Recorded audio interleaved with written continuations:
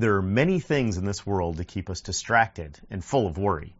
Join us today as we discuss priorities on Cell Life Church TV.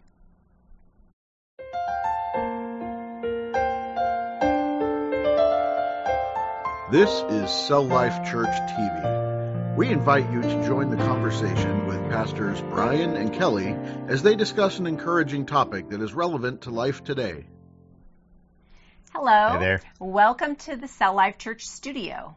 Did you know we are just a month away from Resurrection Sunday? What are you doing to prepare your heart for this Easter Sunday? I'm doing what my wife tells me to do. And some of you may be participating in Lent, where you have decided to give something up in exchange for praying and or fasting. Mm-hmm. Others of you may have decided to read a devotional series walking you through the final week of Jesus' time on earth. Mm-hmm. Maybe the idea of Easter being just a month away has caught you off guard.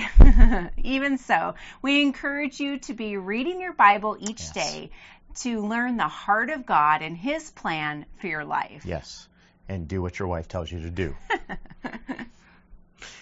So in a fast-paced world and in a world of uncertainty, it is easy to be worried about life. It is tempting to think and dwell on things we cannot control. We worry about finding employment or paying the bills. We worry about the decisions our governing officials are making. We worry about those around us who are not in good health. There are several things that we can worry about on a daily basis. Yes, there is. When we worry and allow our mind to get caught up in the things we cannot control, this causes our priorities to get out of alignment. Mm-hmm. After all, worrying cannot add an hour to our life. Yet some of us are in a constant state of worry. Yeah.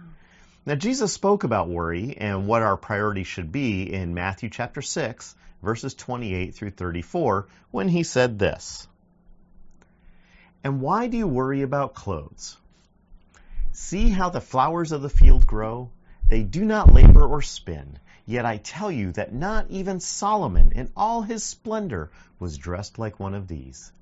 And if that is how God clothes the grass of the field, which is here today, and tomorrow is thrown into the fire, will He not much more clothe you, you of little faith? So do not worry, saying, 'What shall we eat?' or 'What shall we drink?' or 'What shall we wear?' For the pagans run after all these things, and your heavenly Father knows that you need them. But seek first His kingdom and His righteousness, and all these things will be given to you as well. Therefore, do not worry about tomorrow, for tomorrow will worry about itself. Each day has enough trouble of its own." Amen. Amen. What some words of encouragement. Right? The creator of the universe, who clothed the flowers and the fields, has the ability to take care of you. That's right. He can provide you with food. Mm-hmm. He can provide you with water. Mm-hmm. He can take care of your needs. The things we spend our time thinking about and dwelling upon become what is important to us, or our priorities. So, what are your priorities? To know what your priorities are, figure out what things you spend your money on, or how you spend your time and the people you spend your time with. Yeah. All these things will determine your priorities in life. Mm-hmm. If you pull up your calendar or your schedule on your mobile device, what activities do you do? And whom do you do them with? Mm-hmm. These questions will help you to see what is important to you. In the midst of this passage that we just read about worry, Jesus speaks about priorities and what they should be. Mm-hmm. Verse 33 says, "But seek first His kingdom and His righteousness, and all these things will be given to you as well." That's right. You see, when we seek His desires and His passions, then we have no need to worry. Amen. Amen. So what does it mean to seek God's kingdom? Well, the kingdom of God is threefold. It applies to the past, it applies to the present, and the future. God was and is to come. Yeah. We are given a promise when we seek Him first. We find it in the next chapter of Matthew. We find this promise in Matthew chapter 7, verses 7 and 8. Ask, and it will be given to you. Seek, and you will find. Knock, and the door will be opened to you. For everyone who asks receives. The one who seeks finds. And to the one who knocks, the door will be opened. Yes. When you seek Jesus, He will be found. Mm-hmm. Sometimes when we say yes to Jesus, we leave the door cracked for Him to enter our hearts, but never open it all the way. Or maybe after a while, we begin to take the open door of our heart and slowly begin to close it. Jesus cannot transform you if He has not given full access to your heart. That's right. You got to open those doors wide. To become like Jesus, we must allow Him to change us into the person He wants us to be. Amen. Our number one priority is to seek Jesus. Yeah. Seek Him until you find Him. And then when you find Him, become like Him. Yes, yes. And this brings us to the second priority of our lives, seeking His righteousness. Romans 1:17 says this, "For in the gospel the righteousness of God is revealed, a righteousness that is by faith from first to last, just as it is written, the righteous will live by faith." The gospel is the good news of Jesus Christ. That's right. So the righteousness of God is Jesus. Yes. When we have faith and boldly approach His throne, Jesus is faithful to hear our hearts and heal our brokenness. Yes, He is. When we seek God's righteousness, we are seeking Jesus, the Son of God. Yes. Amen. This means working out our salvation daily, as described in Philippians.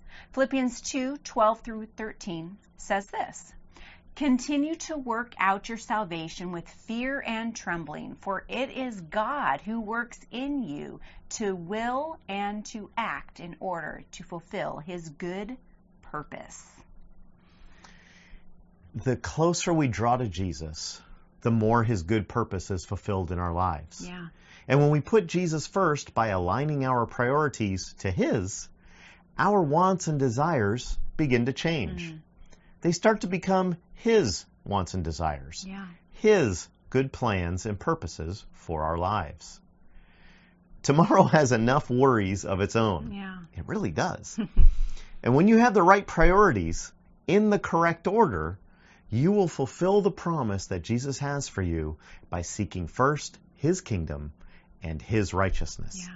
Then all the things that line up with His plan for you will be given to you. Amen. And when your heart is aligned with God's heart, you will have all you need and desire. Mm-hmm. For He desires His best for you. His plans are not your plans, and His plans are better than you could ever hope for or imagine for yourself. Mm-hmm. God promises to never leave you or forsake you. He also has mighty, awesome plans for your life. Plans that will prosper you and not harm you. His plans will give you hope and a future. That's right. That's right. Amen.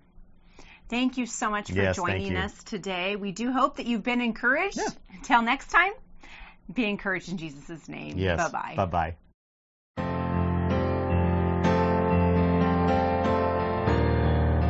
Thank you for joining us for Cell Life Church TV.